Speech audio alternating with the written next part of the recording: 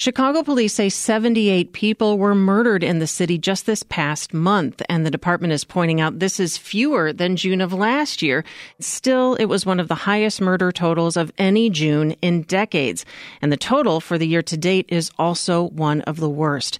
WBEZ criminal justice reporter Chip Mitchell joins us in studio now to talk through these grim numbers. Hi, Chip. Hi, Lisa. So June brought some stories of mass shootings in Chicago. We had young people being killed. And now this past weekend alone, police say 74 people were shot. 6 people were murdered. How does this month compare with June of past years?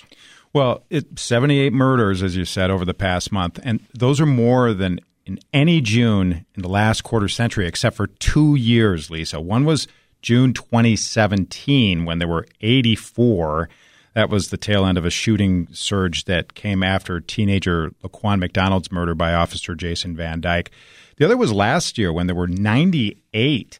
That was during the unrest over the George Floyd killing, and also the pandemic lockdown had left more young people without jobs, without summer activities. It also hampered street outreach and community anti-violence work.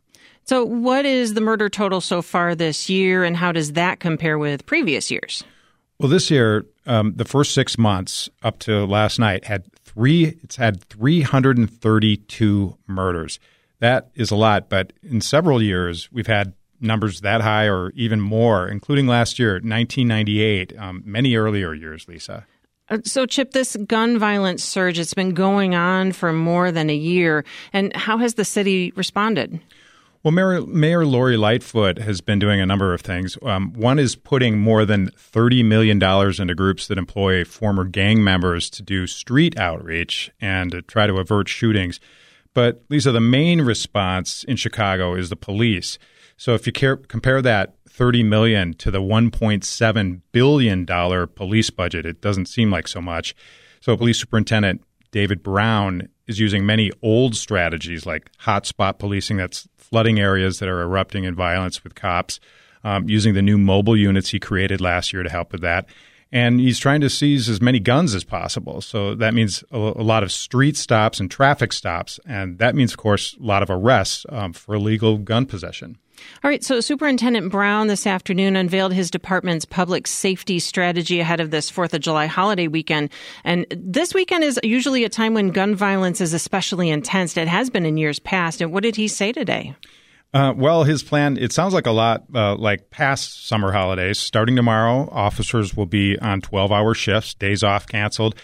He's beefing up the police presence along the lakeshore and in entertainment districts without taking any patrol officers from neighborhood-based districts, he says. At a news conference this afternoon, he was asked whether he had any predictions for how this holiday weekend would go. And that brought to mind a prediction he made when he started as top cop about 15 months ago. He wanted Chicago's murder total for the year to be under 300. And, of course, that goal was already blown by June. So this weekend, I've learned not to predict what might happen in the future. What I can say is that the Chicago Police Department will give its all, that they will be dedicated and take undue risks to protect you and your family.